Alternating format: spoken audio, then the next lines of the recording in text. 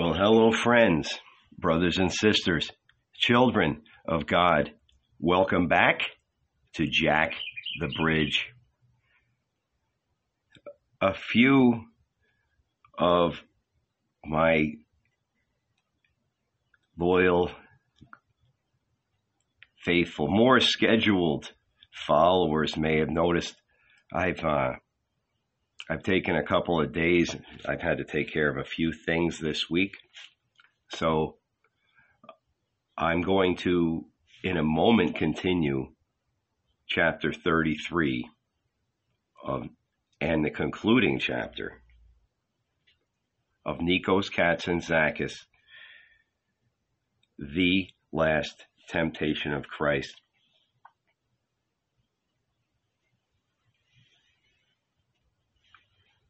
We'll continue in this dream. And like many great works, the conclusion comes up quite suddenly. And Epiphanous is the best way that I can put it. So let's take it to the bridge. You may also notice that although I took a couple days sabbatical, the Cardinals haven't. So you'll hear them out there.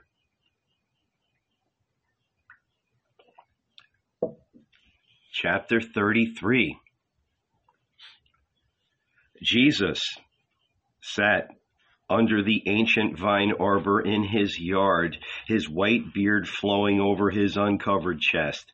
It was the day of the Passover. He had bathed, scented his hair, beard, and armpits, and changed into clean clothes. The door was shut. There was no one near him. His wives, children, and grandchildren laughed and played in the back part of the house. The Negro, who had climbed the eaves at dawn, gazed toward Jerusalem, silent and angry. Jesus looked at his hands. They had grown extremely fat and gnarled. The blue-black desiccated veins stood out, and on the back of each hand the old mysterious wound had begun to fade and disappear. He shook his white, coarse-featured head and sighed. How quickly the years have gone by. How I've aged. And not only I, but my wives and the trees of my yard and the doors and the windows and the stones I step on. Frightened, he shut his eyes and felt time run like water from its high source. His mind down through his neck, breast, loins, and thighs, and flow out finally through the soles of his feet. Hearing footsteps in the yard, he opened his eyes. It was Mary. She had seen him plunged in meditation and had come and seated herself at his feet. Jesus placed his hand on her hair, the raven black hair, which now, like his, had turned white. An inexpressible tenderness took possession of him. In my hands she became white, he reflected. In my hands she became white. He bent over and spoke to her.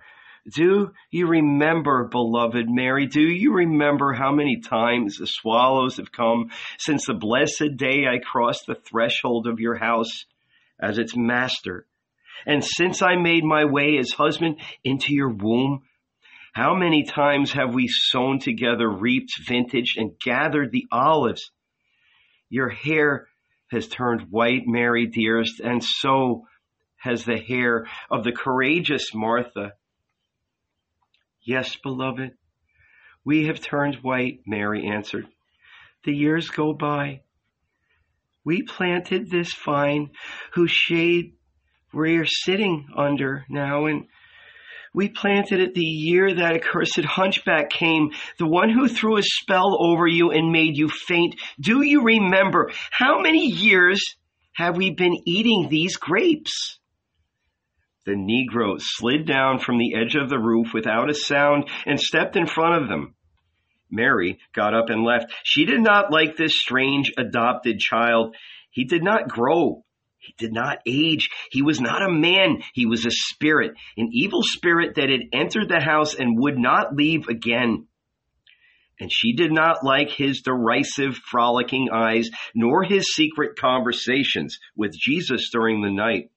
The Negro approached, his eyes all mockery. His teeth were flashing sharp and white. "Jesus of Nazareth," he said softly, "the end is near." Surprised, Jesus turned. "What end?" The Negro put his finger to his lips. "The end is near," he repeated. He squatted opposite Jesus and looked at him, laughing. Are you leaving me?" Jesus asked, and he suddenly felt strangely glad and relieved. "Yes, the end has come. Why are you smiling, Jesus of Nazareth?" "Well, have a great trip. I've got from you what I wanted. I don't need you anymore." "Is this the way you say goodbye to me? Can you be so ungrateful? All my years of toil for your sake, all my efforts to give you every joy you desired, were these efforts in vain? If your purpose was to smother me in honey like a bee, your pains have gone to waste. I've eaten all the honey I wanted, all I could, but I did not dip in my wings." "What wings, clairvoyant?" "My soul." The Negro guffawed maliciously. "Wretch, do you think you have a soul?" "I have, and it doesn't need guardian angels or Negro boys. It is free." The guardian angel went wild with rage. "Rebel!" he howled. He pulled up a stone from the courtyard, crumbled it between his palms, and scattered the dust in the air. "All right," he said, "we shall see." And he drew toward the door, cursing. Wild cries, wailing, lamentation, horses neighed. The highway filled with flocks of running people. "Jerusalem is burning," they shouted. "They've taken Jerusalem. We're lost." The Romans had besieged the city for months, but the Israelites placed their hopes in Jehovah. They were secure. The holy city could not burn. The holy city had no fears. An angel with a scimitar stood at each end of her gates, and now, well, the women dashed into the streets, screaming and pulling their hair. The men tore their clothes and shouted for God to appear. Jesus rose, took Mary and Martha by the hand, brought them inside, and bolted the door. "Why do you cry?" he said to them compassionately. "Why do you resist God's will? Listen to what I shall tell you, and do not be afraid. Time is a fire, beloved wives. Time is a fire, and God holds the spit. Each year, he rotates one paschal lamb. This year, the paschal lamb is Jerusalem. Next year, it will be Rome. And the following year, be quiet, Rabbi, Mary screamed. You forget that we're women and weak. Forgive me, Mary, said Jesus. I forgot. When the heart takes the uphill road, it forgets and has no mercy. While he spoke, heavy steps were heard outside in the street. There was the sound of gasping breaths, and thick staffs knocked loudly on the door. The Negro jumped up, seized the bolt of the door, and looked at Jesus and smiled mockingly. Shall I open? He asked, hardly able to restrain his laughter. It's your old companions, Jesus of Nazareth. My old companions? You shall see them, said the Negro, and he threw the door wide open. A cluster of tiny old men appeared in the doorway. Deteriorated and unrecognizable, they crept into the yard, one leaning against the other. It seemed as though they were glued together and could not be torn apart. Jesus advanced one pace and stopped. He wanted to extend his hand to bid them welcome, but suddenly his soul felt crushed by an unbearable bitterness. by bitterness, indignation, and pity. He clenched his fists and waited. There was a heavy effluvium from charred wood, singed hair, and open wounds. The air stank. The Negro had climbed up onto the horse block. He watched them and laughed. Taking one more step, Jesus turned to the old man who crept in the lead. "You, in front," he said. "Come here. Stand still while I push away the ruins of time and see who you are. My heart pounds, but this hanging flesh, these eyes filled with discharge, I do not know them. Don't you recognize me, my rabbi?" "Peter, are you the rock on which, once upon a time in the folly of my youth, I wanted to build my church? How you've degenerated, son of Jonah. No longer a rock, but a sponge full of holes. The years, my rabbi." "What years? The years are not to blame. As long as the soul stands erect, it holds the body high and does not allow the years to touch it. Your soul has declined, Peter, your soul. The troubles of the world came upon me. I married, had children, received wounds, saw Jerusalem burn. I'm human. All that broke me." "Yes, you're human, and all that broke you," Jesus murmured with sympathy. "Poor Peter, in the state the world's in today, you have to be both God and the devil to endure." He turned to the next one, who emerged from behind Peter's shoulder. "And you," he said, "they cut off your nose. Your face has become a skull, all holes. How do you expect me to recognize you? Go on, old companion, speak. Say rabbi, and perhaps I'll remember who you are." The ramshackle form uttered a tremendous cry, "Rabbi!" and then lowered its head and was still.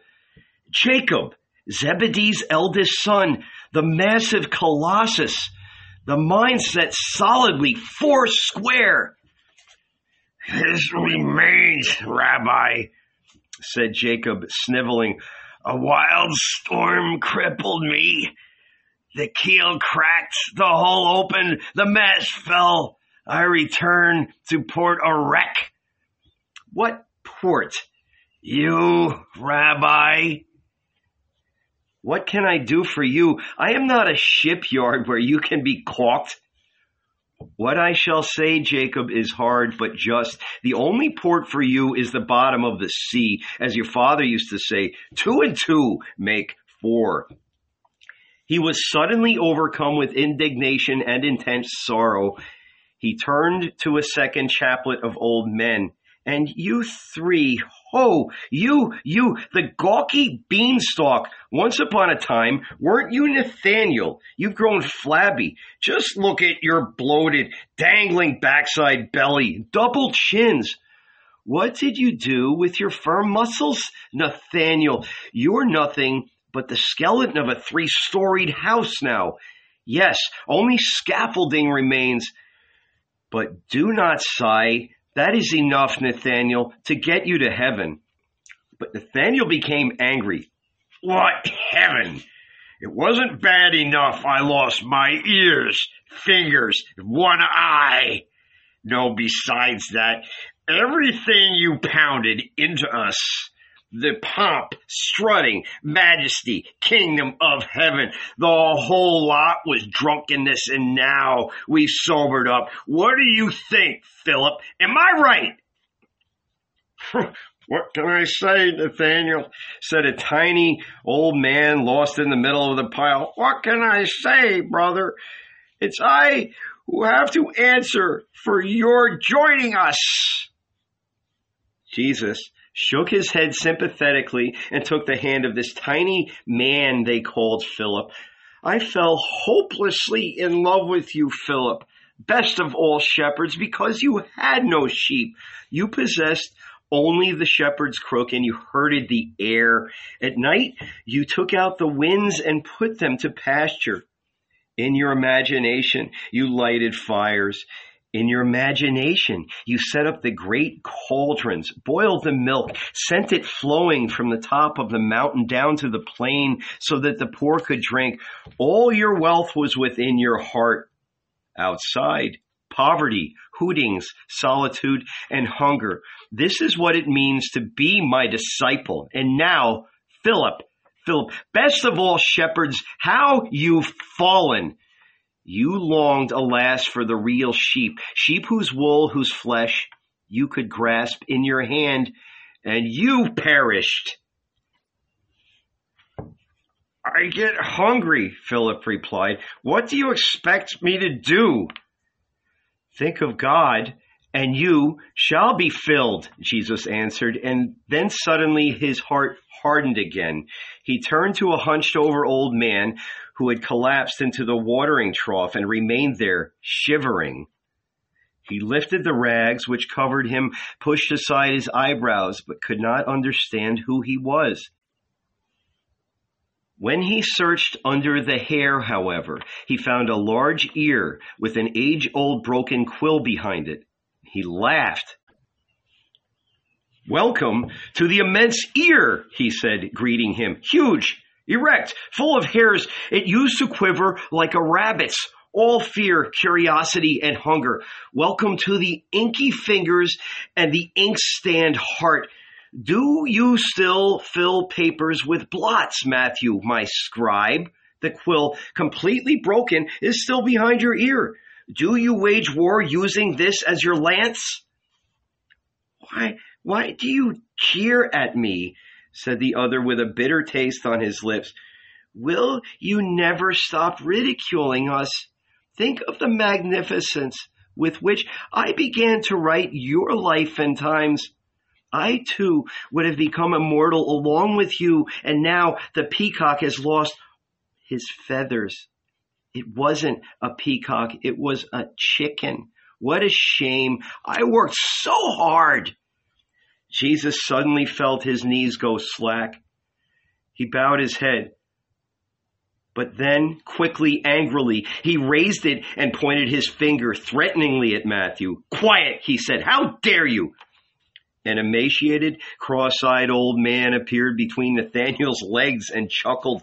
Jesus turned, saw him, and recognized him immediately.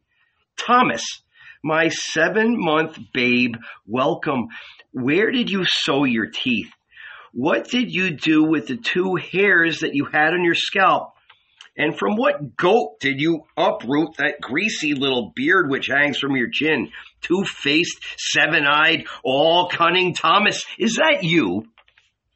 In person, only the teeth are missing. They fell out along the way. And the 2 hairs, everything else is in order. The mind, a true cock. It mounts the dung heap knowing well enough it isn't the one who brings the sun, but it crows nevertheless every morning and brings it because it knows the right time to crow.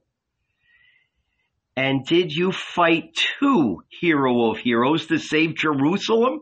Me fight. Am I stupid? I played the prophet. The prophet.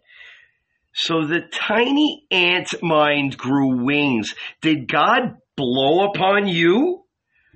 What has God to do with this? My intellect all by itself found the secret. What secret? What being a prophet means. Your holiness also knew it once, but I think you've forgotten. Well, Sly Thomas, remind me.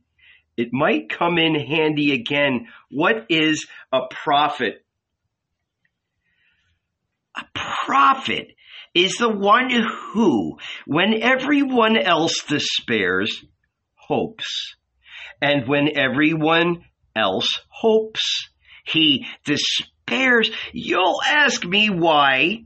It's because he has mastered the great secret that the wheel turns. It's a dangerous thing for a man to talk to you, Thomas, Jesus said, winking at him. Inside your tiny, quick-moving crossed eyes, I perceive a tail, 2 horns, and a spark of burning light. True light burns, Rabbi. You know that. But you pity mankind. The heart takes pity. That's why the world finds itself in darkness. The mind does not take pity. That's why the world is on fire. Ah, you nod to me to be still. You're right. I'll be still. We mustn't uncover such secrets in front of these simple souls. None of them has any endurance except one, him. Who is that? Thomas dragged himself as far as the street door and pointed without touching him to a colossus who stood on the threshold like a withered, lightning-charred tree. The roots of his hair and beard were still red. Him, he said, shrinking back. Judas, he's the only one who still holds himself erect. Take care, Rabbi. He's full of vigor and unyielding. Speak to him gently. Ingratiate yourself with him. Look, his obstinate skull is steaming with rage. Well, then, to avoid getting bitten, let's catch this desert lion by sending a tame lion after him. Have we descended to this? He raised his voice. Judas, my brother, time is a royal, man-eating tiger. He is not satisfied with men. He also devours cities, kingdoms, and forgive me, God, even gods. But you, he has not touched. Your rage has refused to boil away. No, you have never made your peace with the world. I still perceive the unyielding knife by your breast, and in your eyes hate, wrath, and hope, the great fires of youth. Welcome! Judas, can't you hear? Murmured John, who was collapsed at Jesus' feet. He was unrecognizable, with a white beard and 2 deep wounds on his cheeks and neck. Can't you hear, Judas? The Master is greeting you. Greet him in return. He's pig-headed and obstinate like a mule, said Peter. He bites his lips to keep himself from talking. But Jesus had fixed his eyes on his old savage companion and was speaking to him sweetly. Judas, the chattering messenger birds passed over the roof of my house and let fall the news, which then dropped into my yard. It seems you took to the mountains and made war against tyrants, both native and foreign. Then you went down to Jerusalem, seized the traitorous Sadducees, tied red ribbons around their necks, and slaughtered them like lambs on the altar of the God of Israel. You're a great, gloomy, desperate soul, Judas. Since the day we separated, you haven't seen a single day of gladness, Judas, my brother. I've missed you very much. Welcome. John's terrified eyes regarded Judas, who was still biting his lips to prevent himself from speaking. Dense smoke never ceases to curl up over his head, he murmured, and he dragged himself back to the others. Take care, Rabbi, said Peter. He looks at you from every angle and weighs where he's going to fall upon you first. I'm speaking to you, Judas, my brother, Jesus continued. Can't you hear? I greet you, but you don't place your hand over your heart and say, I'm glad to see you. Has Jerusalem's suffering stricken you dumb? Do not bite your lips. You're a man. Bear up. Don't burst into lamentations. You did your duty bravely. The deep wounds in your arms, face, breast, all in front, proclaim that you fought like a lion. But what can a man do against God? Fighting to save Jerusalem, you were fighting against God. In his mind, the holy city was reduced to ashes years ago. Look, he's come a step forward, murmured Philip, frightened. He sunk his head into his shoulders like a bull. Now he'll charge. Let's move to the sidelines, lads, said Nathanael. Now he's raising his fists. Rabbi, be careful, called Martha and Mary, coming forward. But Jesus tranquilly continued to speak. His lips, however, had begun to tremble just perceptibly. I, too, fought as well as I could, Judas, my brother. In my youth, I set out like a youth to save the world. Afterward, when my mind had matured, I stepped into the line of men. I went to work, plowed the land, dug wells, planted vines and olives. I took the body of a woman into my arms and created men. I conquered death. Isn't that what I always said I would do? Well, I kept my word. I conquered death. Judas suddenly lashed out, pushed aside Peter and the women who had placed themselves in front of him, and uttered a great savage cry, "Traitor!" They all turned to stone. Jesus grew pale and placed his hands on his breast. Me, Judas, he murmured. You've uttered a grave word. Take it back. Traitor! Deserter! The tiny old men turned yellow and started for the door. Thomas had already reached the street. The two women jumped forward. Brothers, don't leave, Mary cried. Satan has raised his hands against the rabbi. He's going to strike him. Peter was slinking toward the door to escape. Where are you going? Said Martha, grabbing him. Will you deny him again? Again! I'm not getting mixed up in this, said Philip. Iscariot has a mighty arm, and I'm old. Let's go, Nathanael. Judas and Jesus were now standing face to face. Judas's body steamed. It smelled of sweat and putrescent wounds. Traitor! Deserter! He bellowed again. Your place was on the cross. That's where the God of Israel put you to fight. But you got cold feet. And the moment death lifted its head, you couldn't get away fast enough. You ran and hid yourself in the skirts of Martha and Mary. Coward! And you changed your face and your name, you fake Lazarus, to save yourself.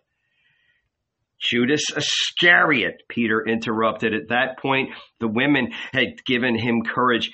Judas Iscariot, is that the way one talks to the rabbi?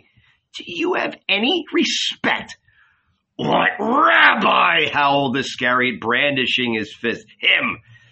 But don't you have eyes to see with, minds to judge with him? A rabbi! What did he tell us? What did he promise us? Where is the army of angels which was supposed to come down to save Israel? Where is the cross which was supposed to be our springboard to heaven?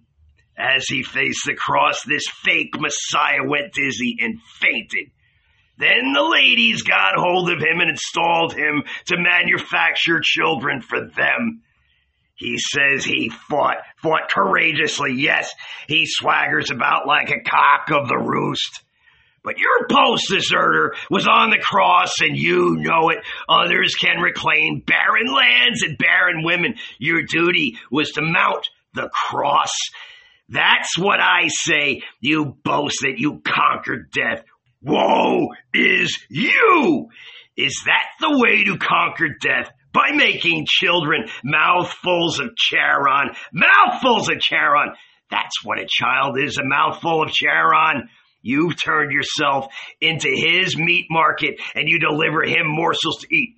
Traitor! Deserter! Coward! Judas!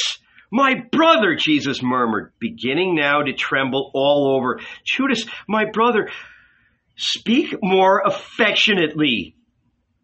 You broke my heart, son of the carpenter, bellowed Judas. How do you expect me to speak to you affectionately? Sometimes I want to scream and wail like a widow and bang my head against the rocks. Curse the day you were born, the day I was born, the hour I met you, and you filled my heart with hopes. When you used to go in the lead and draw us along behind you and speak to us about heaven and earth, what joy that was, what freedom, what richness. The grapes seemed to be as big as 12-year-old boys with a single grain of wheat. We were filled. One day we had 5 loaves of bread. We fed a crowd of thousands, and 12 basketfuls remained. And the stars, what splendor! What an outpouring of light in the sky. They weren't stars, they were angels. No, they weren't angels, they were us, your disciples. And we rose and set, and you were in the center fixed like the North Star, and we were all around you dancing. You took me in your arms, do you remember? And begged, betray me. I must be crucified and resurrected so that we can save the world. Judas stopped for a moment and sighed. His wounds had reopened and begun to drain. The little old men, glued again, one to the next, struggled with bowed heads to remember and to bring themselves back to life. A tear popped into Judas's eye. Crushing it angrily, he resumed his shouting. His heart was still not empty. I am the Lamb of God, he pleaded. I go to the slaughter so that I may save the world. Judas, my brother, do not be afraid. Death is the door to immortality. I must pass through this door. Help me. And I loved you so much, trusted you so much, that I said yes and went and betrayed you, but you. Foam gushed from his lips. Grasping Jesus by the shoulder, he shook him forcefully, glued him to the wall. He began again to bellow. What business do you have here? Why weren't you crucified, coward, traitor, deserter? Was that all you accomplished? Had you no shame? I lift my fist and ask you, why weren't you crucified? Quiet, Jesus begged. The blood began to run from his 5 wounds. Judas Iscariot, Peter interrupted again, have you no pity? Don't you see his feet, his hands? Put your hand to his side if you don't believe. It's bleeding. Judas forced himself to laugh, and he spat on the ground and shouted, Hey, son of the carpenter, you're not putting anything over on me. No, your guardian angel came during the night. Jesus shook. My guardian angel, he murmured with a shudder. Yes, your guardian angel, Satan. He stamped the red spots on your hands, feet, and side so that you could deceive the world and be deceived yourself. Why are you looking at me like that? Why don't you answer? Coward, deserter, traitor. Jesus closed his eyes. He felt faint but managed to keep himself on his feet. Judas, he said, his voice trembling, you were always intractable and wild. You never accepted human limits. You forget that the soul of man is an arrow. It starts as high as it can toward heaven, but always falls back down again to earth. Life on earth means shedding one's wings. Hearing this, Judas became frantic. Shame on you, he screamed. Is that what you've come to? You, the son of David, the son of God, the Messiah?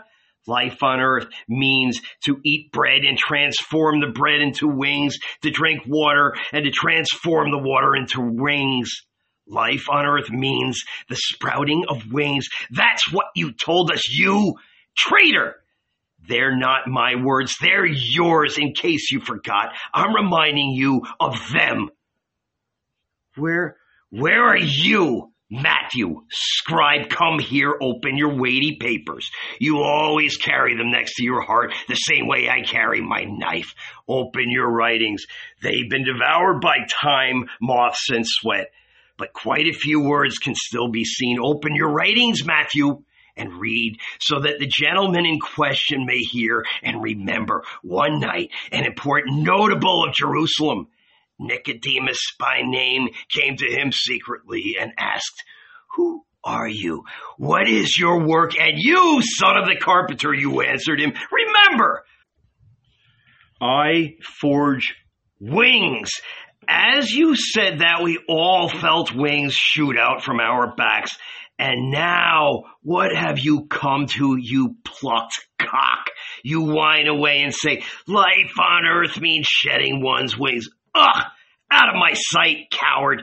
If life isn't all lightning and thunder, what do I want with it? Don't come near me, Peter, you windmill, nor you gallant Andrew. Don't screech, women. I won't bother him. Why lift my hand against him? He's dead and buried. He still stands up on his feet. He talks, he weeps, but he's dead. A carcass. Let God forgive him, because God, I cannot. May Israel's blood, tears, and ashes fall upon his head. The endurance of the tiny old men gave out, and they all collapsed in one heap onto the ground. Their memories had been reawakened. They had begun to feel young again, to remember the kingdom of heaven, the thrones, the majesty. Suddenly, they broke out into dirge. Groaning and wailing, they beat their foreheads against the stones. All at once, Jesus burst into sobs. He cried, Judas, my brother, forgive me, and started to rush into the Redbeard's arms. But Judas jumped back, put out his hands, and would not let him come near. Don't touch me, he shouted. I don't believe in anything anymore. I don't believe in anyone. You broke my heart. Jesus stumbled. He turned, searching for something to catch hold of. The women, falling prone on the ground, were pulling out their hair and screaming. The disciples were looking up at him with anger and hatred. The Negro boy had disappeared. I am a traitor, a deserter, a coward, he murmured. Now I realize it. I'm lost. Yes, I should have been crucified, but I lost courage and fled. Forgive me, brothers, I cheated you. Oh, if only I could relive my life from the beginning. He had collapsed to the ground while speaking and was now banging his head on the pebbles of the yard. Comrades, my old friends, say a kind word to me. Comfort me. I perish. I am lost. I hold out my hand. Does no one of you rise to place his palm in mine, or to say a kind word to me? No one, not even you, John, beloved. Not even you, Peter. How can I speak? What is there to say? Wailed the beloved disciple. What was the witchcraft you threw over us, son of Mary? You deceived us, said Peter, wiping away his tears. Judas is right. You broke your word. Our lives have gone to waste. All at once from the pile of tiny old men there arose a unified whining din. Coward, deserter, traitor. Coward, deserter, traitor. And Matthew lamented, all my work gone for nothing. Nothing. How masterfully I matched your words and deeds with the prophets. It was terribly difficult, but I managed. I used to say to myself that in the synagogues of the future, the faithful would open thick tomes bound in gold and say, the lesson for today is from the Holy Gospel according to Matthew. This thought gave me wings and I wrote, but now all the grandeur has gone up in smoke, and you ingrate, you illiterate, you traitor, you're to blame. You should have been crucified, yes, if only for my sake, so that these writings might have been saved. You should have been crucified. Once more the unified whining din arose from the heap of tiny old men. Coward, deserter, traitor. Coward, deserter, traitor. At that moment, Thomas rushed in from the doorway. Rabbi, he cried, I won't leave you now that everyone is abandoning you and calling you traitor. No, I won't abandon you. Not I, not Thomas the prophet. We said the wheel turns. That's why I won't leave your side. I'm waiting for the wheel to turn. Peter rose. "Let's go," he shouted. "Judas, step in front, lead us." Gasping, the tiny old men got up. Jesus was stretched out on the ground, face down, his arms spread wide. He filled the entire yard. They held their fists over him and shouted, "Coward, deserter, traitor! Coward, deserter, traitor!" One by one they shouted, "Coward, deserter, traitor," and vanished. Jesus rotated his eyes with anguish and looked. He was alone. The yard and house, the trees, the village doors, the village itself, all had disappeared. Nothing remained but stones beneath his feet, stones covered with blood. And lower, farther away, a crowd, thousands of heads in the darkness. He tried with all his might to discover where he was, who he was, and why he felt pain. He wanted to complete his cry, to shout, "Lama sabachthani." He attempted to move his lips but could not. He grew dizzy and was ready to faint. He seemed to be hurling downward and perishing. But suddenly, while he was falling and perishing, someone down on the ground must have pitied him, for a reed was held out in front of him, and he felt a sponge soaked in vinegar rest against his lips and nostrils. He breathed deeply. The bitter smell revived, swelled his breast, looked at the heavens, and uttered a heart-rending cry, "Lama sabachthani." Then he immediately inclined his head, exhausted. He felt terrible pains in his hands, feet, and heart. His sight cleared. He saw the crown of thorns, the blood, the cross, 2 golden earrings, and 2 rows of sharp, brilliantly white teeth flashed in the darkened sun. He heard a cool, mocking laugh, and rings and teeth vanished, and Jesus remained hanging in the air, alone. His head quivered. Suddenly, he remembered where he was, who he was, and why he felt pain. A wild, indomitable joy took possession of him. No, he was not a coward, a deserter, a traitor. No, he was nailed to the cross. He had stood his ground honorably to the very end. He had kept his word. The moment he cried, "Eli, Eli," and fainted, temptation had captured him for a split second and led him astray. The joys, marriages, and children were lies. The decrepit, degraded old men who all shouted coward, deserter, traitor at him were lies. All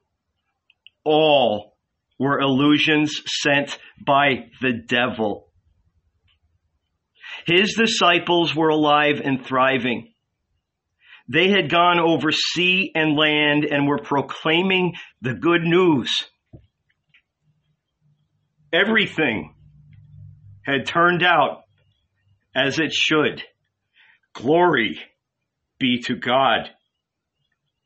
And he uttered a triumphant cry, "It is accomplished."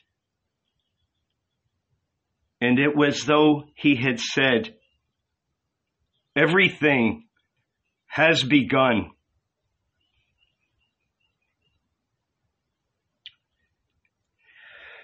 And that concludes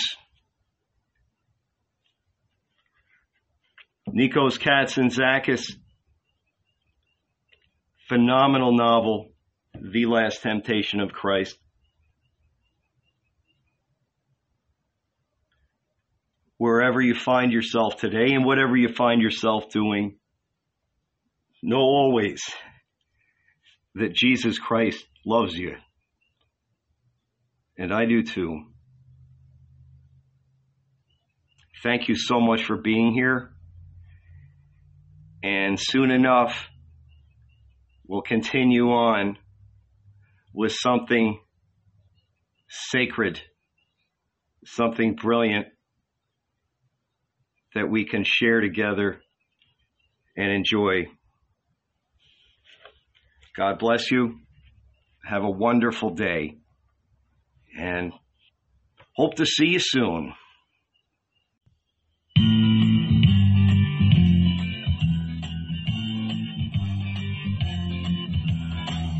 River, river, run free, run down on me. A mighty river, river, run free, right down on me. I was walking on down that lonesome road, just moving on down.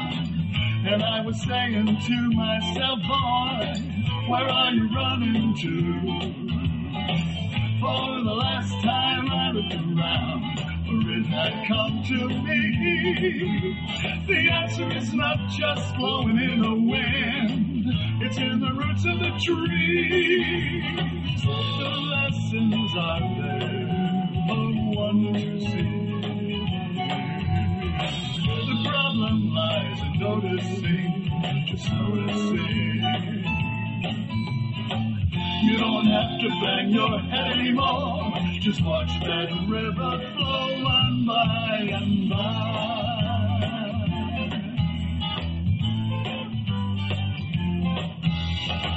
River, river, run free, run down on me. Mighty river, river, run free, right down on me. I was walking on down that lonesome road, just moving on down, and I was saying to myself, boy, where are you running to? For the last time I looked around, for it had come to me. The answer is not just blowing in the wind, it's in the roots of the trees. The lessons are there, a wonder to see. The problem lies in noticing, just noticing. You don't have to bang your head anymore, just watch that river flow on by and by.